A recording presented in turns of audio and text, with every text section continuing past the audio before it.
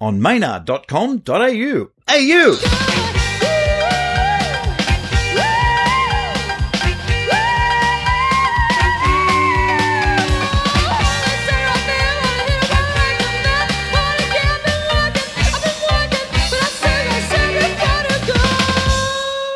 One day you're in your lounge room and you turn around and there's someone you haven't seen for 34 years standing at the door. Jackie, good to see you. Has it been 34? How long has it been? Let's work it out. 35, 36 years ago since I've seen you. Oh, well, I was only born around then, so I don't know how that works. There was that time I bumped into you in the morning because I'd gone home with who was sharing the place with you at Balmain. And you were in a room with her and I was in a room with somebody else. We were together in fornication. Let's spread that around. That was an amazing house. It was a house in Balmain where just everything seemed to just go off. Oh, that was a great house. I was only there after dark, so I've got no idea. They were dykes. What were you doing there?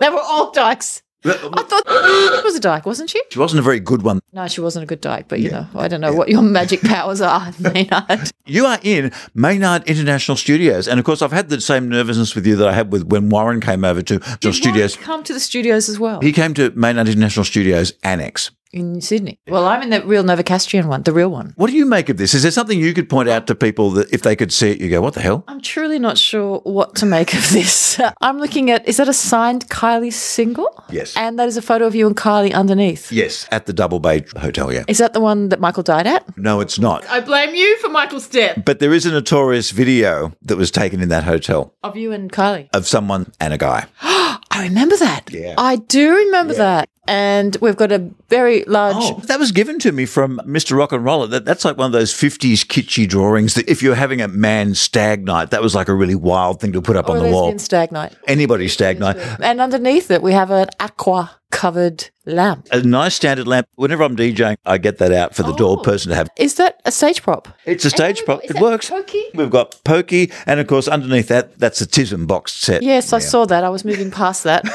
I like your speakers. Yes, they're 70 speakers. They're gorgeous. So I'm sitting on the 70s lounge. Yep. I actually think I've sat on this lounge somewhere else in my past. I'm really loving, I'm going to use the word juxtaposition of 70s lounge, 60s and 50s, maybe 40s. Got a couple of cross-generational carpets here as well. Now, I've only just recently got the CDs into what they are, so they're all actually in their decades and things can be found. And I don't think I have seen CDs for a long time. So that's rather marvellous. When I say CDs, people go, oh, I don't have... Because I've just gone to a lot of trouble to make Castanet Club compilation CD and remaster a lot of them with the help of Jeff Overmyer.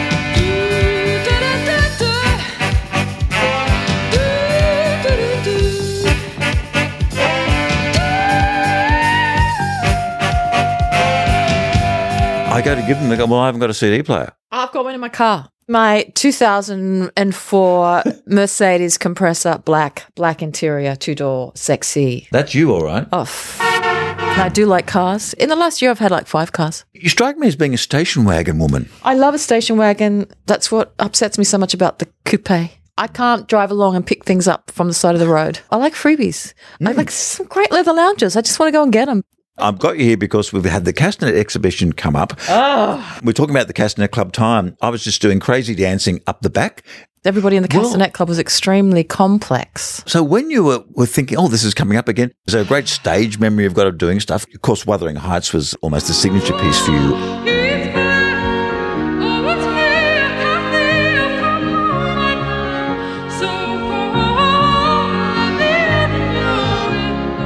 Thinking about it, really, my job was showstopper. So I did all the show-stopping songs. Devilgate Drive. Come alive! Ooh, come alive! I remember we played it the first time. Kind of like a skiffle version of it. Yeah, it was very weird.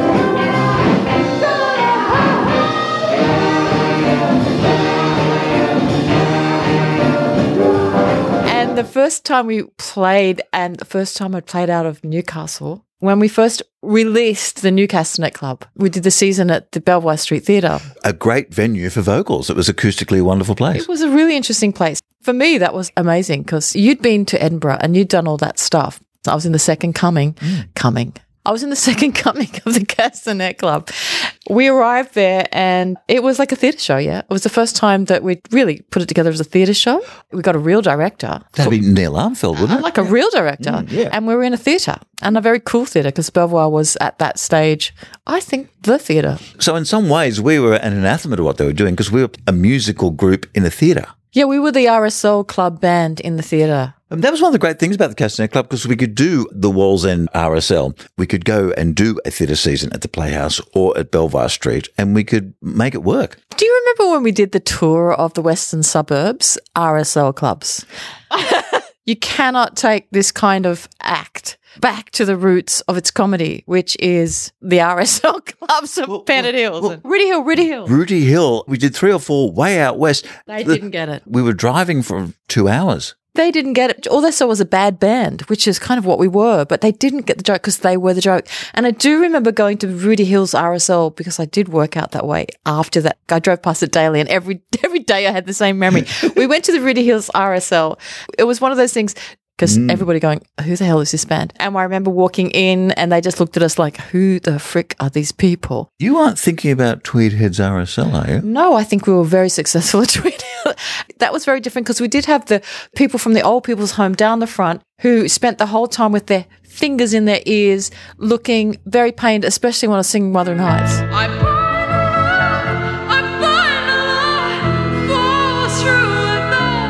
Cranky old people with going, what is this terrible sound? They were dragging them in from the old people's homes. I do remember that. That was a very strange season. We did win over a lot of fans in that environment. It's kind of like Coles to Newcastle. Sorry to use that one. What was your favourite gig? Did you have one? Was it one of the ones at the festival? There would have been Perth. There would have been Adelaide. Perth Festival. Perth Festival was my favourite because it's the first time I drank alcohol. And was that outside when we were playing? The outside one. We were playing at the university. And I think I remember that night because a big deal was made of the fact that you're on the drink for the first time. I was on the piss, mate. I was only on the piss because we were playing in a quadrangle and they kept telling us that it was a Shakespearean theatre, but in fact it was a quadrangle of the university. It was so packed. It was so packed. They were hanging off the rafters. 86, wouldn't it? Around then. Backstage, because it wasn't really a green room, had nothing. They only had beer and champagne and no water and nothing else that I could drink. And I'm the singer in the band and I'm just going, can we just get like a mineral water or something? And then we can't because we can't get from the stage to the bar. It was so many people at that gig. So there was pink champagne. And I thought, well, it's pink. And I didn't drink. So you thought, pink champagne, what harm can there be? And I started drinking it. Instantly, I fell in love with it. And I got drunk. And then we were going to a party, which was the festival party. I think Glenn was driving. And then we got to the party. And the funniest thing at the party was, at that time, Kate Sobrano and I, people always got us mixed up.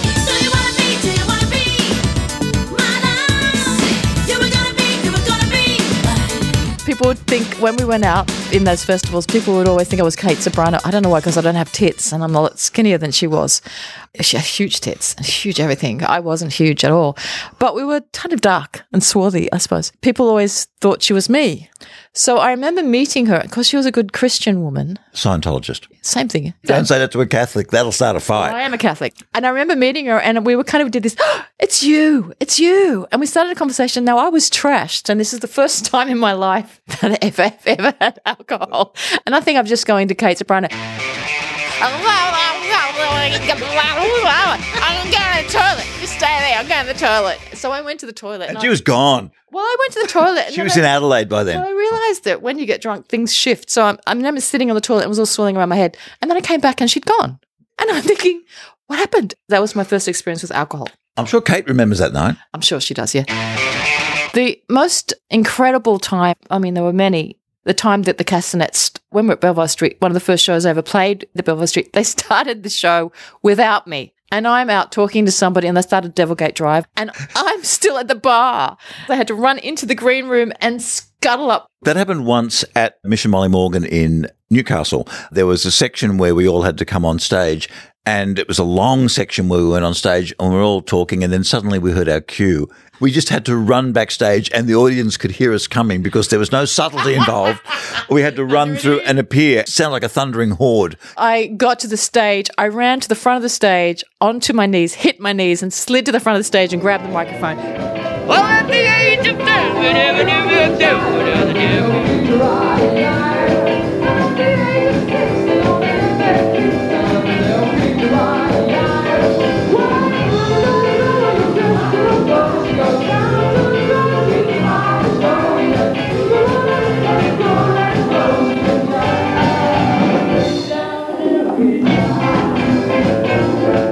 Start the show without the singer.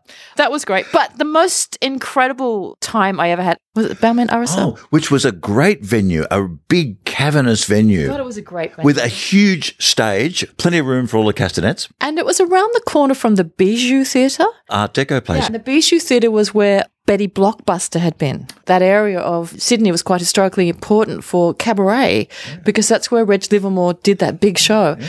That theatre was one of the first theatres closed down because of the people who'd moved in. It had been a working class, a terribly, terrible underground working class Balmain. And then it was gentrified. And when it was gentrified, they moved in and they made them close the theatre down. That's one of the first things I remembered about Balmain. And it was just around the corner from the RSL, which was a fabulous venue. I loved playing at Balmain. But I remember one night, and nobody will remember this, I had a transcendental experience on stage. Truly, Maynard. Don't look at me with those big open eyes. Because you always were quite spiritual about your singing in the first place, so it doesn't surprise me. What actually happened during this transcendental experience, and what song were you singing? And was it a particular part of the song? What happened? Well, I'm a very serious singer and I take what I do very seriously. And when I sing, I've always bring everything into a song. It doesn't matter. And that was a beautiful thing about the Castanet Club, even though it was this crazy shit happening. I mean, you know, I was this diva at the front and behind me, like people pulling their pants down and running around like fucking idiots. And I remember this night, and I think maybe it was Work Song. Work Song, which is on the album. And I was in the middle of the stage and they were packed to the rafters when we played. It's really hard to explain what a Castanet audience was like because the Castanet audience was the show. We were the ancillary to the Castanet audience. And I remember this night we were playing the song and I really deeply got into that because it was a song that used every part of my range. It was like the biggest show-off diva song ever. Yeah, because you start up with, oh, out here on the chain gang. Breaking rocks out here on the chain gang. I'm breaking rocks and serving my time. And at the end of the but I've still got so terribly far to go.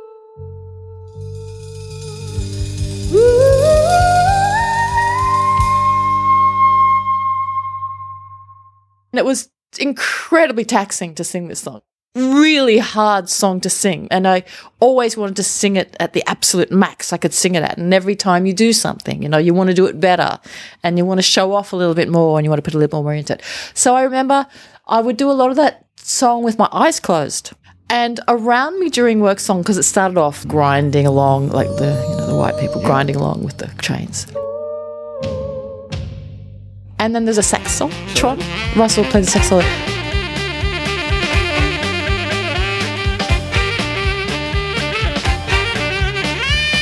And at the end, it just goes off.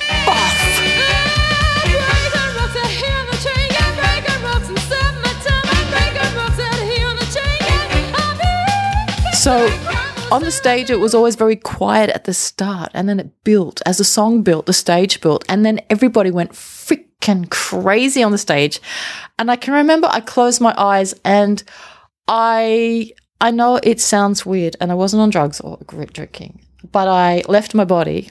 This really happened, and I think it very rarely happens in anybody's life, but I actually left my body, and I'm floating outside my body looking at us on stage because I think I was singing so beautifully that night. I'd gotten myself to another level of singing, and I moved out of my body, and I'm sitting here, I'm watching myself, I'm being, oh my God, I'm having this transcendental experience. Oh my God, because I was probably hyperventilating because it was a very hard song to sing. I'm suggesting medically perhaps it was a minor oxygen deprivation going on there. Of course, now in retrospect it was, but at the time it was transcendental. Then I came back in my body like, and I remember opening my eyes and I'm thinking, what the Did anybody see that? I was just like, oh my God, that was I had your pants down and running around like crazy people around me. And I thought, nobody even fucking noticed that I was out of my body and floating around the RSL then, man. I was in another time zone and you're all doing your own shit and going about and knocking things over and bumming each other or whatever you were doing. It was crazy. And that was a moment of going, I'm truly alone on this stage, really alone. Look at me with these bunch of idiots. I'm truly alone on this stage. Another thing you did in the band, you were one of the main bass players as well. I was the funky-ass bass player, Maynard. Let's get that correct. What songs were you laying down the funk in? Oh, every song I played, mate. I love the bass.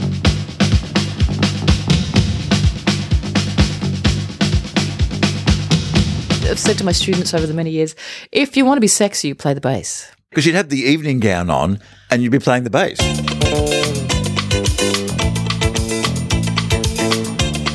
And you had the fez on too. You had the purple fez. Castanets is why I started playing bass.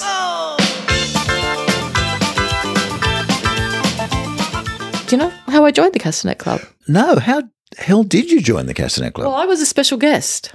So I used to come as a special guest with my piano player, Vince.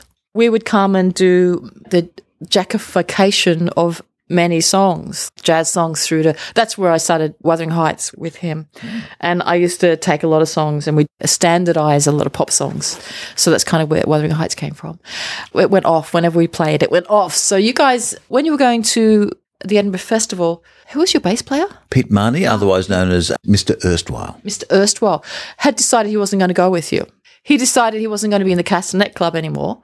He left the band momentarily. You guys contacted me and you said, because I played guitar, because I'd been a singer-songwriter around town and I played guitar quite well. And they said, do you play bass? And I said, oh, I don't know. I've never played bass, but I'm sure I can.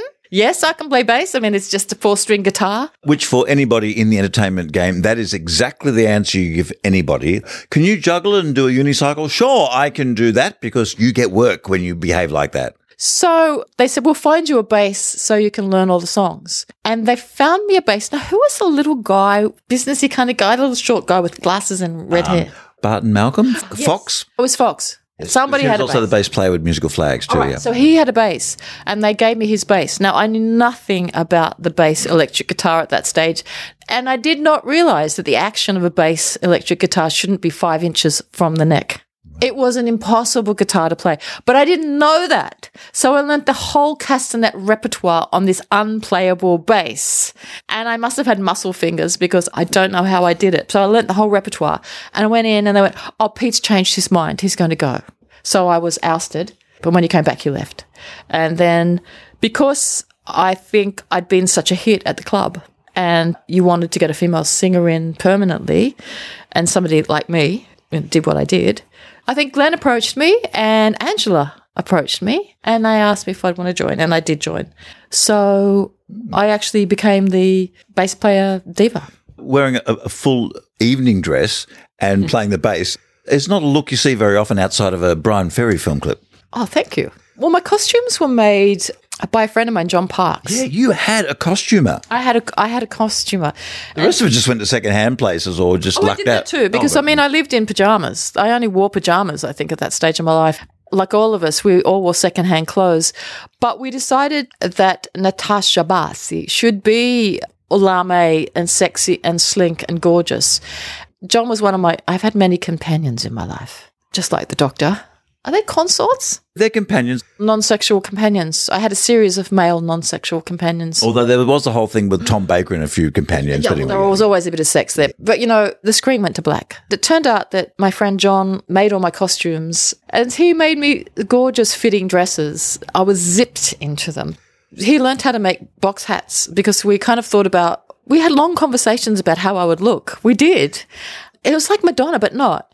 So we had long conversations about what the look would be. And I don't know if anybody noticed it, but you obviously did. And so I wore the pillbox hat, the fez hats, the pillbox hat.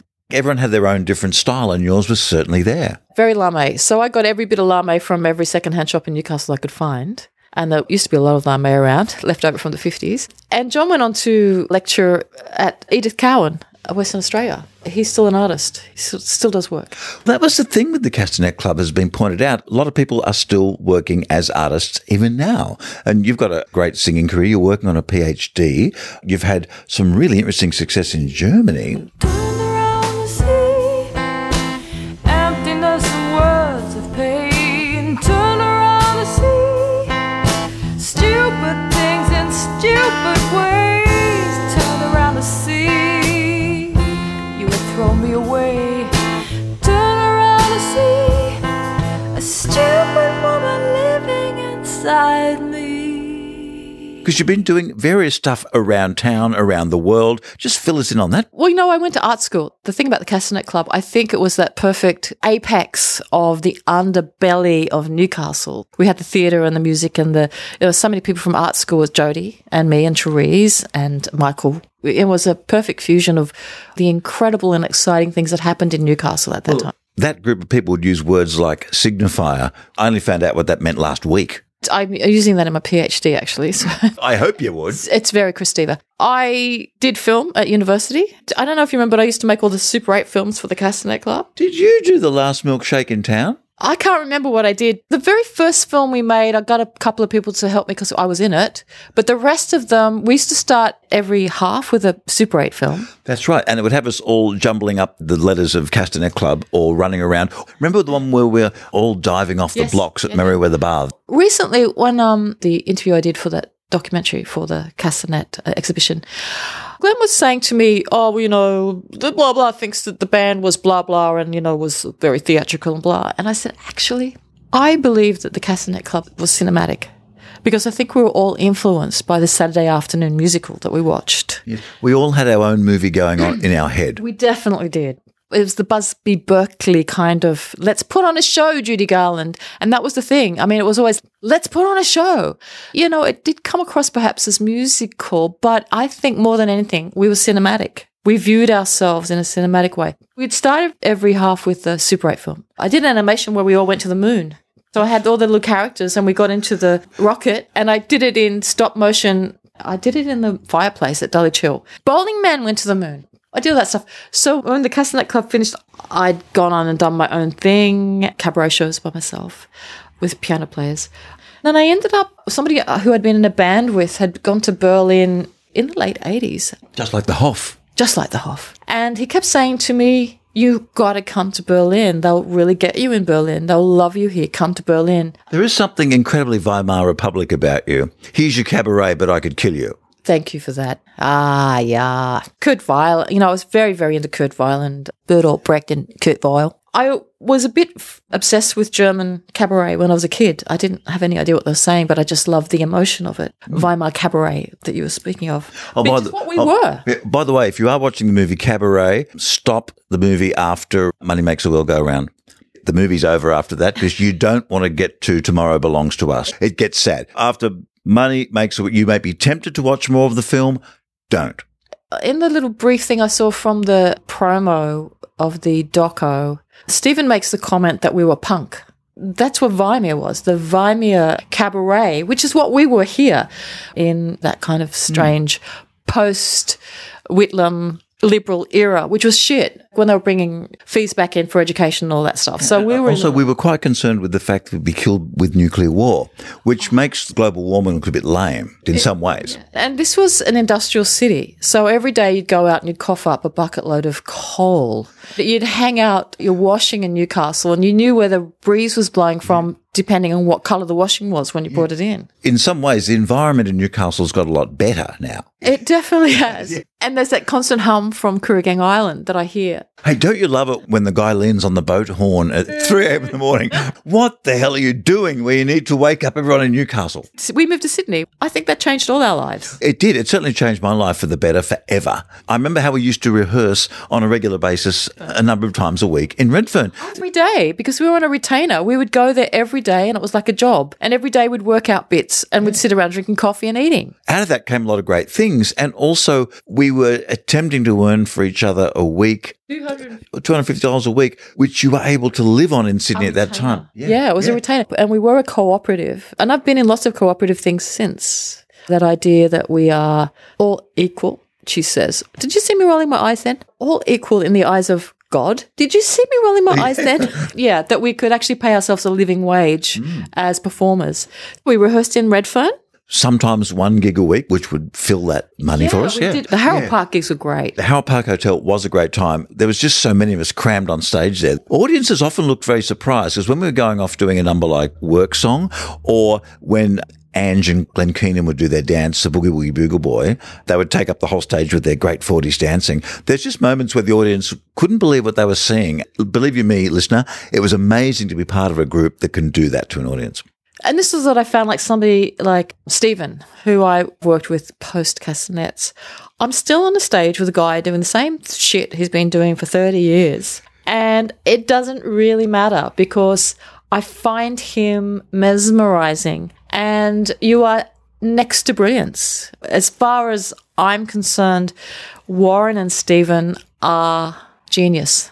I think the essence of the second coming of the Castanet Club, the one that I was a part of, Stephen and Warren were this kind of genius force in the middle because they were freaky people. Please, people, have a look at the Castanet Club documentary teaser and the longer version that is going to be online in coming months. And you know the thing that made me smile the whole thing in the whole 25 minutes, because I'd never seen it before, and that was the photo of Warren Coleman with his Academy Award. I knew he'd won one and I saw him with it and I couldn't stop smiling and beaming and I was so happy for him. That was my favourite part of the whole doco. I didn't care about anything else. Just, wow, that's Warren. When he said he did that. Yeah, it's great. Yeah. Well, I mean, how proud are we of Warren? I think he was the youngest person ever taken into NIDA. A lot of intellect. Genius thinking. It was quick. It was inside out. It was critical thinking. It was sideways. It was roundabout and he blew my fucking head off. Oh, Lord, please forgive me. For I have a bum. Lord, I wish that I had compressed air, making these shapes under my pants. I pray you, please, seal up my bum. Do you remember that Warren grew up thinking he was an alien? Do you remember this story? Yes. And he ended up playing one on stage. Yeah. Hi there, folks, I'm Bowling Man. I came from the skies with a plan. Yeah, I'm bowling now. I'm from another world. I come to talk about bowling to the boys and girls. He was obsessed with the NASA stuff. He was a NASA expert, if I remember correctly. But he has no sweat glands on his hands. That is correct. So he had these sandpaper hands. And also he always has to drink when he's eating. He cannot eat without drinking. I think I remember him saying that he believed that the aliens would come and pick him up one day and that they just parked him with those people who were pretending to be his parents. And if you start the Warren Coleman story there, then you get it. Bowling Man was actually his realization of what he thought he really was. If we could finish off with a song, would you like me to play Wuthering Heights, the 24-bit remastered version of it? Yeah, I would. Or Work Song. It's hard to... Oh, God, can't play them both. They're both pretty interesting. Work Song went on the album. Wuthering Heights didn't go on the album, and it's something that still I don't understand. And the reason is that you could only fit 47 minutes on the album. No, there's political reasons why it didn't go on the album. I mean, why would you have somebody doing a cover of Wuthering Heights and an awesome cover and not put it on the album when you put other stuff on the album? Put me doing the Broadway medley, really. I mean, did we need that? Give my regards to Broadway. Remember me to Harold Square. Why do you make an album? You make an album as memorabilia, you make an album as merchandise, or you make an album to do something with. I truly believe that if we'd put that Wuthering Heights on that album, it would have taken Castanet somewhere else. I mean, I think it would have been a single.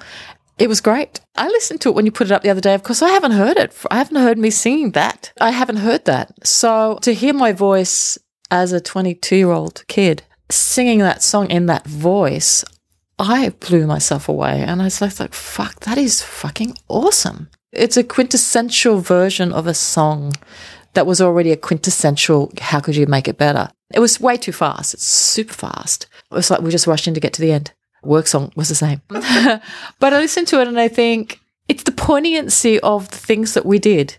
It's the poignancy of somebody like Johnny singing the saddest guys on earth songs that were so heart-tugging and gorgeous. How could you not fall in love with Legsy? Legsy had 11 pints tonight and a Galliano that he set alight. And he stood on the table and we cheered him on and on. Then we went to get a pizza to eat. He stole a cigarette machine for a treat, and we hid in the bushes for hours and hours and hours.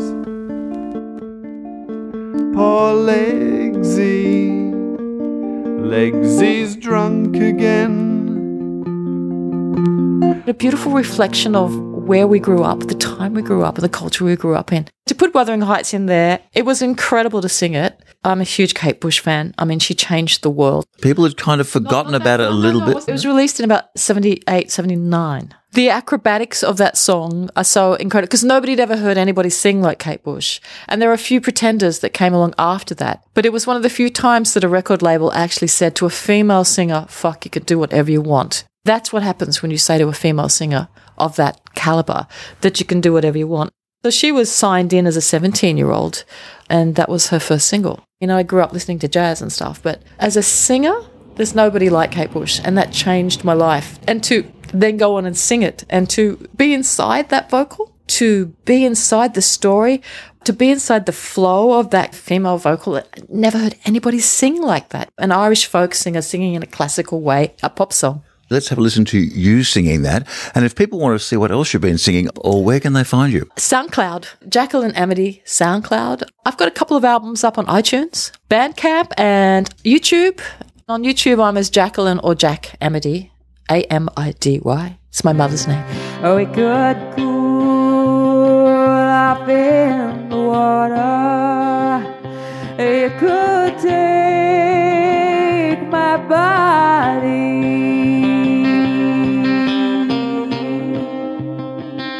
There'll be links to that in the show notes, so make sure you follow them. Why don't we just... No, before we finish though, Maynard, thank you. It's been a pleasure to talk to you and to find out what was going on and what has gone on. I went to Germany, did a lot of stuff in Germany, still go to Germany. I'm there a lot except for COVID. I hate COVID. COVID's shit. What's your favourite German phrase? Hop, hop, rennen, Kopf. Something about your head? Quickly in your head. It's an East German cheers. Oh. I got cheers, big ears. All my friends laughed. And my friends in Germany, they always go, oh, cheers, big ears. In the back of East Germany somewhere. And this guy said, hop, hop, rennen, Kopf. Quickly in your head. So get drunk quick. Please follow Jackie wherever you can. Have a look at that Bandcamp. Have a look at the SoundCloud. And I don't think you'll be disappointed at all. Thanks, Maynard. It's really lovely seeing it. Thank you for inviting me to your gorgeous house. And why haven't we been seeing each other more?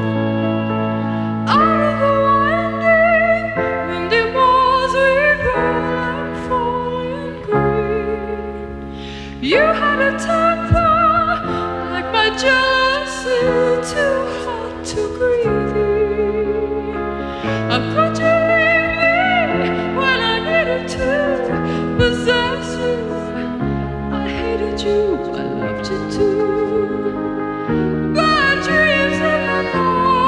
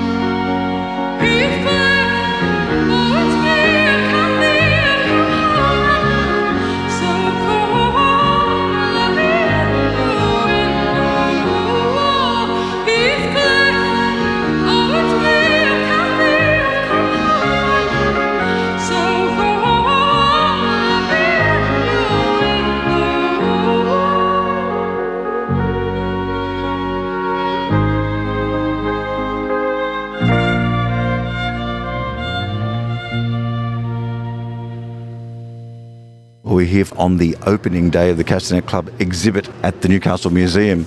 And I've been having a really good look around here. We've got over 900 photos on 3 screens. We've got every different iteration of the Castanet Club represented. And there are even vinyl 12-inch albums for sale, the last of the Castanet Club stock. We have Jacqueline, how are you? I'm okay. How are you? We're talking through masks, of course, which is why I won't be talking to anyone else. What do you reckon? What's it like seeing yourself as large as life on the screen there on the stage again? I didn't realise my resolution was so low. I thought I was a high resolution, but obviously I'm wrong. The pixel count on that is 5. You did have the luminescent halter-neck top on. That was quite a good idea for a sweaty show. Really? I had a shit-hot body, didn't I? I was 12 at the time. For the heat on stage, that was a great outfit to have. It was skin-tight as well. Those things, I was zipped into them and zipped out of them. And they got sweaty. That's about it, yeah. And of course, as part of the exhibition, there's a recreation of a share house in Cooks Hill, which includes gaff on the sofa and a sort of a 80s television with standard resolution, which is currently playing Bull Street Cooks Hill, the controversial track off Johnny Goodman's album.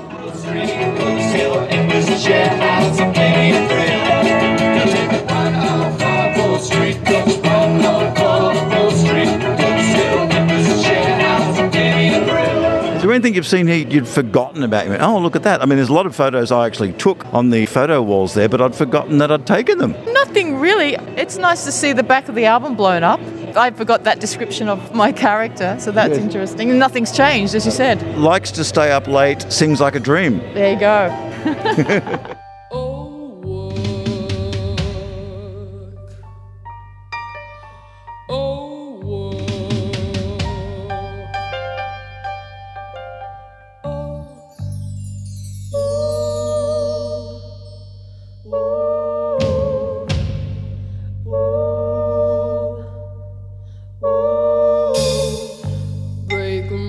Out here on the chain gang, I'm breaking rocks and serving my time.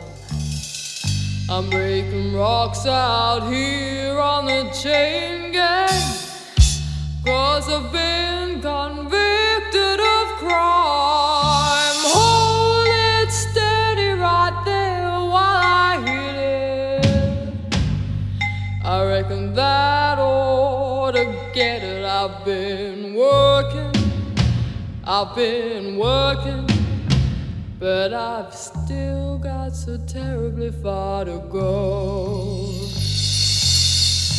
I committed crime, Lord of need, and crime of being hungry and poor. I left the grocery store.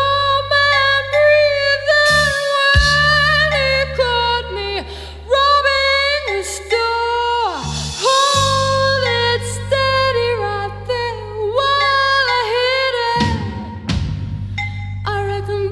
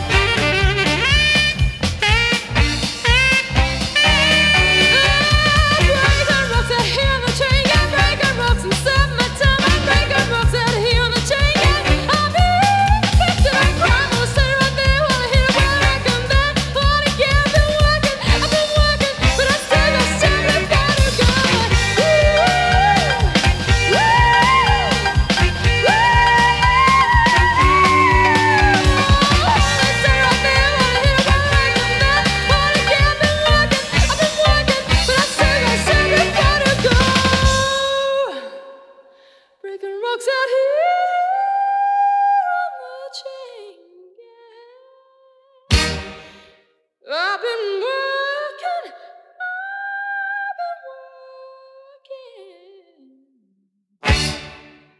but I've still got so terribly far to go.